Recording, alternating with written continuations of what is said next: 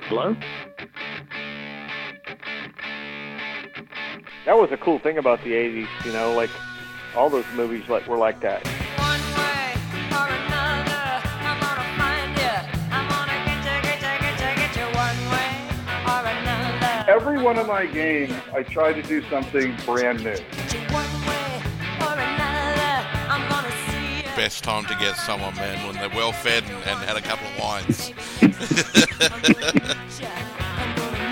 I'll meet you. Welcome to the Retro Project Podcast. My name is Steve and I am your host. Today is the first part of our chat with legendary programmer and co-founder of Activision, Mr. David Crane. David is going to be with us in just one moment. Until then, I would just like to let you know where you can find us. You can find us on the Twitter at Retro Project Pod. You can find us on Facebook at Retro Project Pod. And you can send us an email to the retroprojectpod@gmail.com. You can also find all of our older episodes on iTunes. If you like what you hear, please do us a favour, head over to iTunes and leave us a 5-star review. We really do appreciate every single review we get. It's the only currency that we have. Every episode is free. We don't do any advertising. The thing that keeps us going is hearing from our listeners. So leave us some feedback on Twitter. Head over and join the Facebook page. Leave us a review on iTunes. We're also a part of the Fantastic Universes family, so head over to www.fantasticuniverses.com. That's enough from me. Please welcome to the show, Mr. David Crane. Let's start at the beginning. Where are you from, man? Well, I was born in the Midwest of the United States, in Indiana, very small town, 4,000 people. We had one movie theater in the entire town, and grew up there. But the day after I graduated from high school, I moved out to Los Angeles, which had 4 million people. So 1,000 times the opportunities and the activities. And how did that work for you? How did you settle in? Must have been a bit of a culture shock. Well, it was interesting in that, you know, everybody knows that Californians drive around a lot. In my town, the nearest town to my little town in Indiana was 8 miles away from town limits to town limits. And we would drive there less than once a year because it was just too far, you know. The reality is it's that there was nothing there that we didn't already have one of. Right. So it wasn't really so much that it was so far. It's just that you never left your little community. You had, you know, your local supplies of everything, so you didn't have to move on. Then when I moved to LA for just the summer before going to college, I had friends visit, and, you know, we would think nothing of driving 60 miles to go to a movie or 70 miles to go to a restaurant. So it's certainly different than how I grew up. You're in the small town, you moved to LA, and then you mentioned you head for college. Now, this is where you did your Bachelor of Science in Electrical Engineering and Technology. That's correct. Back then, because obviously technology and everything was very different back then to how it is now, I imagine there would have been a lot of hands-on back in that time. Well, there was certainly with the direction that I took. What was interesting is my family knew we were moving to Los Angeles. My dad was opening a West Coast office for a company that he had been working for. So we knew we were going that way. And so when I made my college tour, I went to California and looked at all of the universities of California. And each one of them said, we have the best electronics program in the state of California, and come take a tour. And we you know, I walked in and there was one little classroom and a closet. In the closet, they had a couple of pieces of electronic equipment. And I said, this is it. This is the best program in California. And then a recruiter came to my high school and showed me the university I ended up choosing, which was DeVry Institute of Technology. Yeah. There's currently a DeVry University that was an outgrowth of that. But at the time, it was actually created by the electronic industry. It was created by Bell and Howell, which was one of the big companies in the electronics industry, because they didn't have any way to, make new engineers, and they needed them. So they created this university, and the lab at this college had 60 individual stations, each with an oscilloscope and a power supply and other equipment, one right after the other in their lab. So it was far more hands-on, certainly, than anything that I found in any of the other universities. So I was really happy to see that, because I had already been making computers and other things, or very rudimentary computers using digital logic, by the time I was ready to go to college. So I was very, very happy to see that. And it was just because a recruiter happened to come to our school and show us film and slides of this university. Was it just something which had just always been with you? Was there a trigger for it? Did you just happen to stumble across it? What was it that led you down that path? Yeah, I always had an interest. I started with chemistry sets and other science things, but electronics was pretty new. And I had an instructor at high school who was also very interested in it, and we did a lot of extracurricular activity. And I ended up designing a tic-tac-toe playing computer. I got a television set for my birthday, and the next day I had taken it apart. So it was very much something that I tended to do. Yeah. So when you took the TV apart, were you able to put it back together? Yeah, I did. It was basically, this is in a time before there was such a thing as a remote control. So the reason I took it apart is I mounted the TV in a cabinet in my bedroom, and then ran wires to have the TV tuner actually off board over closer to the bed, so that I could lie in bed and change the channel. So that's awesome. How old were you when you got that TV? I think that was my 13th birthday. That's not bad for a 13-year-old. Well, it was just the kind of things that I did. Now, did you take anything apart when you were younger that you shouldn't have, and had to do a panic run putting it back together before anyone got home? No, I could pretty much take things apart all the time. I had one situation. We did have a garage door opener for the house, and in case I was going to be doing anything truly dangerous with my chemistry set, I would go down to the garage and remove the receiver from the garage door opener and take it up into my room and connect it to a light bulb, so that when one of my parents got home and tried to open the garage door and press the button, it would flash a light inside my room to let me know that it's time to put all this stuff away, and then go down and explain why the garage door opener wasn't working again. And I'd say, I'll look at it, see if I can fix it. They set up an early warning system.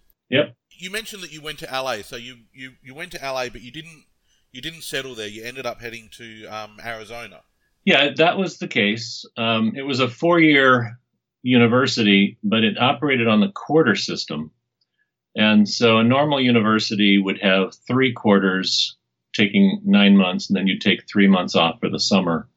Because they ran on a quarter system, you could choose not to take the summers off and just run 4 quarters a year, which is what I did. Plus, I had advanced training just from all of the stuff that I was doing, and I was able to take challenge tests to advance into the course study. So I really only spent 33 months at the university there before I got my degree. And from there, Silicon Valley was the only place to go if you were going to be involved in electronics. So while the family settled in Los Angeles at that time, I was only there for 3 months, went to Phoenix, and then after just under 3 years, went up to Silicon Valley, and I've been there since 1975.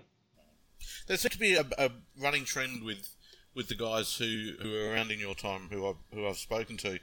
None of you seem to want to do courses or any kind of learning in the allotted time. It almost seems to be like a challenge for you guys to be able to work out the best way to do something that's already set within a system. I mean, what's the shortest, best way to get this done? Is that something that you carry around with you in general? I don't know about that. I mean, I would say that we all have very little patience for wasting our time. And if in a university they are teaching to the least common denominator, So there's a lot of time wasted. What was interesting in my case is, as I said, I got there and I saw that the course study was beneath me. So I arranged to take challenge tests to advance into my level. And they only allow you to do that by skipping a single quarter. And that's what I did. But what's interesting about that is I did spend 3 months in the summer in LA, which was fun. My friends would come. We went to Disneyland and, all those things that you would do after getting out of high school. But when I challenged the first quarter successfully, it put me into a class with the overachievers who did not take the summer off after high school. Since it was possible, they could go right into the university right out of high school. And the class that I was involved in, they had all done that. So I didn't do that because I wasn't really paying attention to even knowing it was possible at the time. But by challenging through the first quarter, I ended up in that group. And so this is a group of overachievers, and, we all, pushed each other from behind and ended up accomplishing a lot. We had all of the instructors became just our buddies because they didn't have any trouble teaching us, and we were, we would already know what they were trying to say before they said it, so it made it easy for them to teach. And so it was a real easy group. Oh, cool. So there would have been a lot of challenging each other, a bit of friendly rivalry going on there, I imagine. There was that, yeah. And I had my roommate was the class valedictorian, so that was easy too. The programming side of it, was programming also a part of the course that you took, or is that something that you picked up in the work environment? They did, in fact, have programming taught at the university. I experimented with those things well before they came up in the course study. And as an engineer, I was using microprocessors when they were just first invented. And microprocessor programming is very close to engineering. They're both done at very low level, unlike, C++ and programming languages of today. You really have to understand the hardware and at a low level. So that was something that I was doing anyway. It was very, very easy for me. At one point in the university, we had a project where they were trying to teach us how to manage projects and manage people. And so for a period of 6 months, we were assigned into teams and had to come up with some sort of a project to make.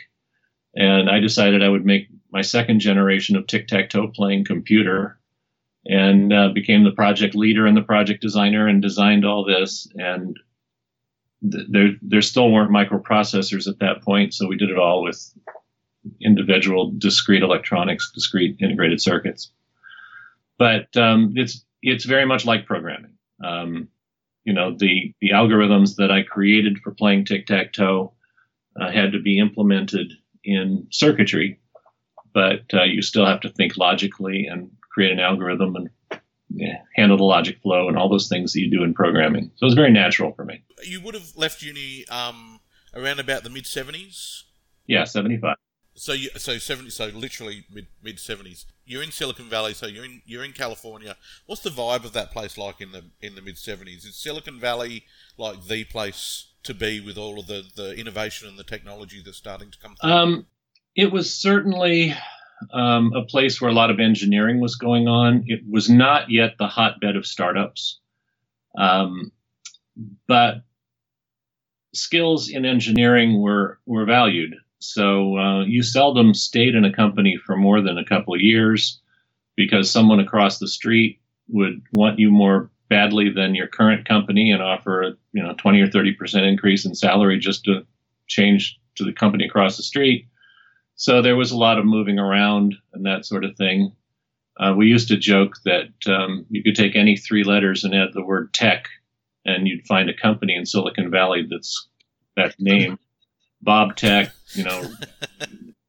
Ray Tech, yeah. So yeah, there's certainly a lot going on, a lot of companies. At some point here, you land yourself in Atari. So what was it that drew you to Atari? Did you head for them? Did they become aware of you? Well, the first job I took in Silicon Valley was at National Semiconductor in one of their chip design labs.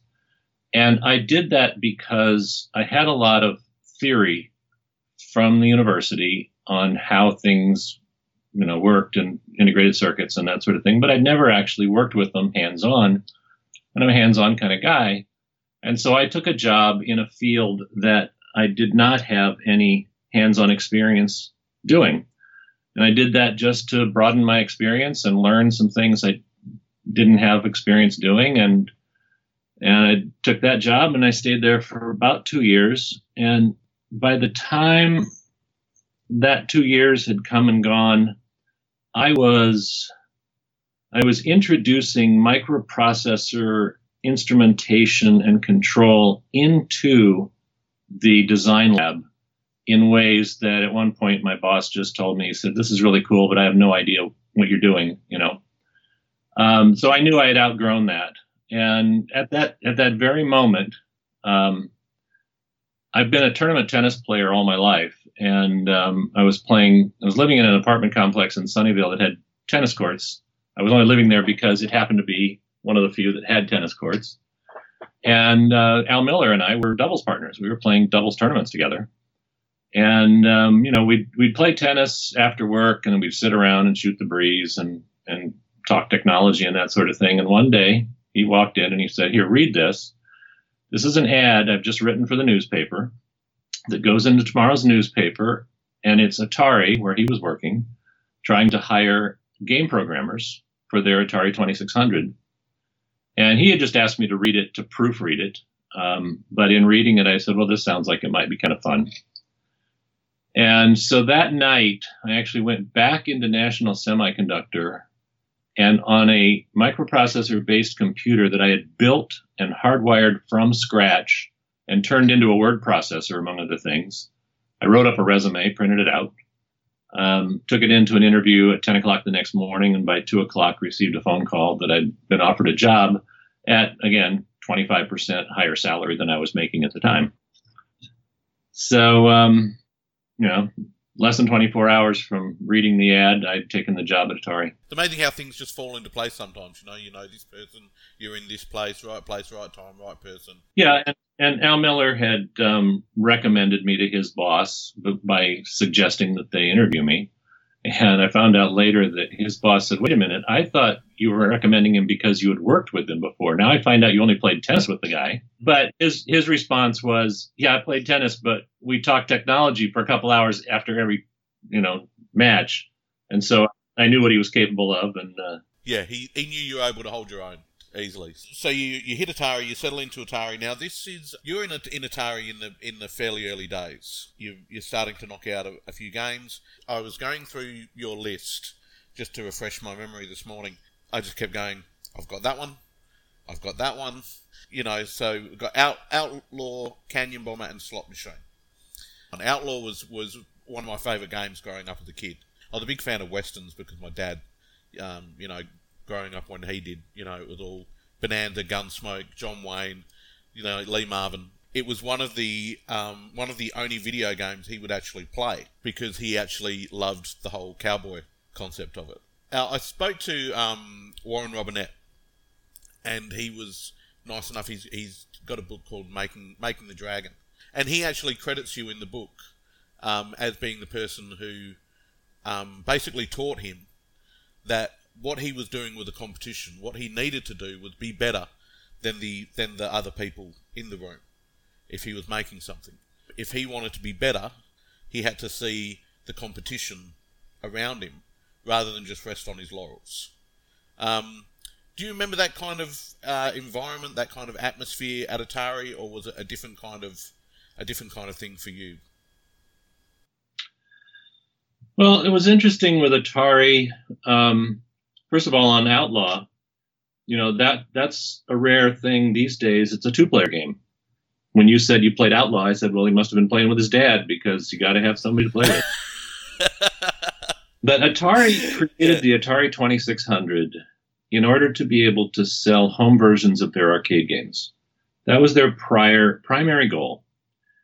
And they made the hardware capable of playing at least two of their existing arcade games. One of them was Tank, and the other was Pong.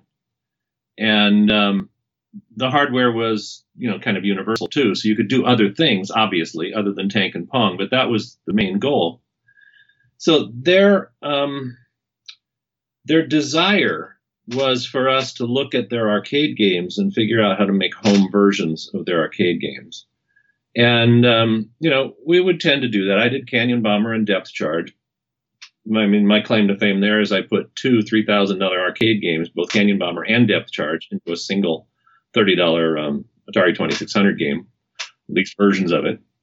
So I was proud of that. But there are times that you would look and see that there were no arcade games that you could really do well on the Atari 2600, and so you had to come up with something original. I made Slot Machine because my mother was a little liked to play machines, and by giving her one that she could play at home, I kept her at home, So she was very happy to do that. And anyway, so, we look at these other games and try to figure out cool things to do with the Atari that weren't necessarily arcade games. So that was the main goal, is what kind of cool thing can we do with the Atari? In many cases, things that were not even envisioned by the chip designers who put the chips in the game, in the machine. What kind of cool things could we come up with? And as a result, at least over time, there was the competition really with your own work. Every time you were coming up with something new, you knew it just had to be better than the last thing you did, or else you're on a downward spiral, and who would enjoy that? So the most of the competition was figuring out some cool new way to use the hardware that was in the 2600 in order to make games. There were definite limitations with the system itself that you guys had to get around, didn't you? Like there were certain restrictions that were placed on what you could actually do. Yeah, only those of us who actually did it really understand how restricted it was. And a few people in the homebrew field now are starting to learn because they want to try it out and see. But it was extremely restrictive. But it was like a puzzle for us, is trying to figure out ways to do things differently. Yep. I had one time I was in the lab at Atari, and I was working on something that became the ability to put more than 4 digits of score in a game. If you remember Combat, it had the left player had 2 digits and the right player had 2 digits, and that was the extent of it. And I had come up with a way to do 6 high-resolution digits that could be used as score and other things. And the chip designer of the chip in the console was walking through the lab, and I felt somebody standing behind me. I looked around, turned around, he was just shaking his head. And I said, "What's up, Jay?" And he said, "I had no idea the chip I designed could do what you're doing there." So it was all trying to figure out new ways to use the hardware. So was that something you were deliberately trying to do, or is it something that kind of spun out of something else, almost like a happy accident? Almost universally, it was something I was trying to do. In other words, I would say, I want to expand the universe of gaming. I want to figure out some way to make something that couldn't be done yesterday and can be done today because of a technological improvement I've figured out. And I went that direction. And then quite often, once I was successful, I looked at that and said, okay, now that that's in my toolbox, what kind of a game can I make? So the game idea quite often came about because of a new a tricky way of using the hardware. There's an expression which I always go by. Win if you can, lose if you must, but always cheat. Yeah, okay. And I've always taken that as, if you win, you win. If you lose, you lose. But always try and find a different solution. The cheat part of it is, well, don't let you tell anyone that it can or it can't be done until you've tried it for yourself. Now, it sounds like that's a lot of what you were doing. It wasn't, the chip designers would say, this is what it can do, and then you take it upon yourself to prove them wrong.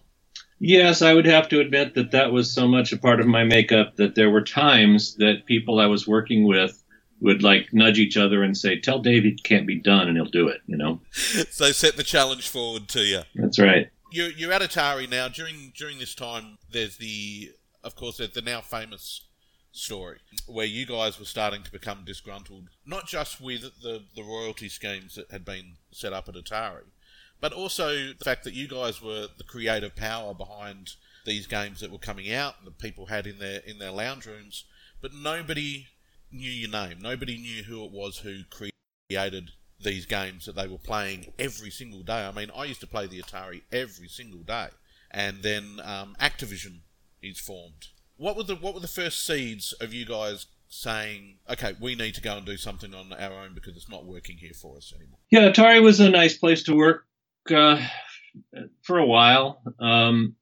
The sale to Warner Communications happened before I joined, but some of those things take a long time to really develop. And Nolan Bushnell was still working there when I started, but booted out by Warner. And so they lost creative leadership at the top.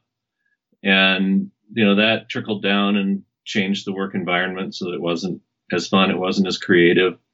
And as has been said many times before, Atari, began to just think of video games as widgets and not creative technological products.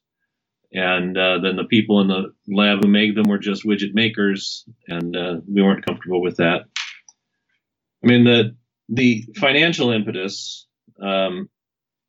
was very simple. There were four of us who worked together closely and had lunch together and such. And they circulated a memo that showed that without saying how much money they had made on Atari cartridges, these games on this list made 60% of the total sales. And those games were all done by just the four of us. And it was an open secret that in the previous year, they had done $100 million in cartridge sales. So I said, wait a minute, making $20,000 a year as a salary and getting no recognition, we made the company $60 million. Let's go talk to the president about that. And that's when the president told us we were no more important to the product than the guys on the assembly line who put them together. And that was certainly the final straw. So I can, because you're talking about how difficult this system is to program for as well. So it's not like you guys were simply resting on your laurels and saying, this is a breeze. Every game that you made had to be created from scratch. There were no direct ports or anything at that stage. You guys, even if it was an existing arcade game, you were almost redesigning the game because you had to figure out how to make it fit on a 2600 cartridge. Exactly. Now, you mentioned before that, in Silicon Valley, you've got the joke where you can put 3 letters and tech in front of anything. But you guys didn't do that. Where did the name Activision actually come from? Like, why wasn't it, Bob Tech or Larry Tech or Dave Tech? How did Activision come to be? Yeah, it was almost Bob Tech, except we already had a Bob. And in fact, it was even funnier than that. The other thing about these kinds of company names is you can almost take 3 technical terms and put them in a random sequence and, make a company name. So we did that. We sat down with a computer and entered a whole bunch of technical names and had it spit them out in random order, 3 at a time. And then we read down the page, and we initially began with Graphic Software Engineering, and that was the company name. But at that point, it was just, if we thought about we might just form a consulting company called Graphic Software Engineering and then just contract back to Atari. Because if we contracted back, we'd be able to set our prices, we'd be able to set terms and make sure we were getting credit and all those kinds of things. And we went to an attorney and we asked him, should we be a partnership or do we need to go to the trouble of creating a corporation? And he said, simple answer to that is if all you want to do is consult back to Atari, you can be a corporation called Graphic Software Engineering. But if you really want to manufacture and publish games, which was the other idea we're thinking about, largely Al Miller was the strongest proponent of that. If you're going to do that, you're going to need to incorporate, you're going to need business people, you're going to need venture capital, you're going to need all these things. And I can help you with that too. And then he said, in fact, a friend of mine, by the name of Jim Levy, is currently working with a venture capital firm and about to raise money to do something similar to what you're doing. You guys ought to meet. And so we met with Jim Levy at his house and talked about it. It took, a month of meetings to really come together, but we ended up forming a corporation. And again, the corporation, we incorporated under the term VSync, which is the name of one of the wires on the TIA chip inside the Atari 2600. It's also a television term, vertical sync, VSync. And so we were VSync Inc. for one day. And then spent a lot of time just brainstorming. And I would have to say that, I don't know, if you ever brainstormed a name for something, it's awful. I mean, you come up with hundreds of ideas, and by the time you've gone through a few hours of that, nothing sounds good at all. They all sound bad. Anyway, so Jim Levy, who became our CEO, he was the one who championed the idea of being active. And so Active Television was contracted into Activision. And shortly thereafter, we changed the name to Activision. And that is where we leave the first part of our chat with David Crane. In the next episode, we go into a full deep dive into some of David's most famous games, including Pitfall, Ghostbusters, and a lot more. So make sure that you subscribe to us. I would just like to let you know where you can find us. You can find us on the Twitter at Retro Project Pod. You can find us on Facebook at Retro Project Pod. You can find us at Fantastic Universes at www.fantasticuniverses.com, and you can also send us an email to the retroprojectpod@gmail.com. Until next time, thank you for listening, and this has been the Retro Project Podcast.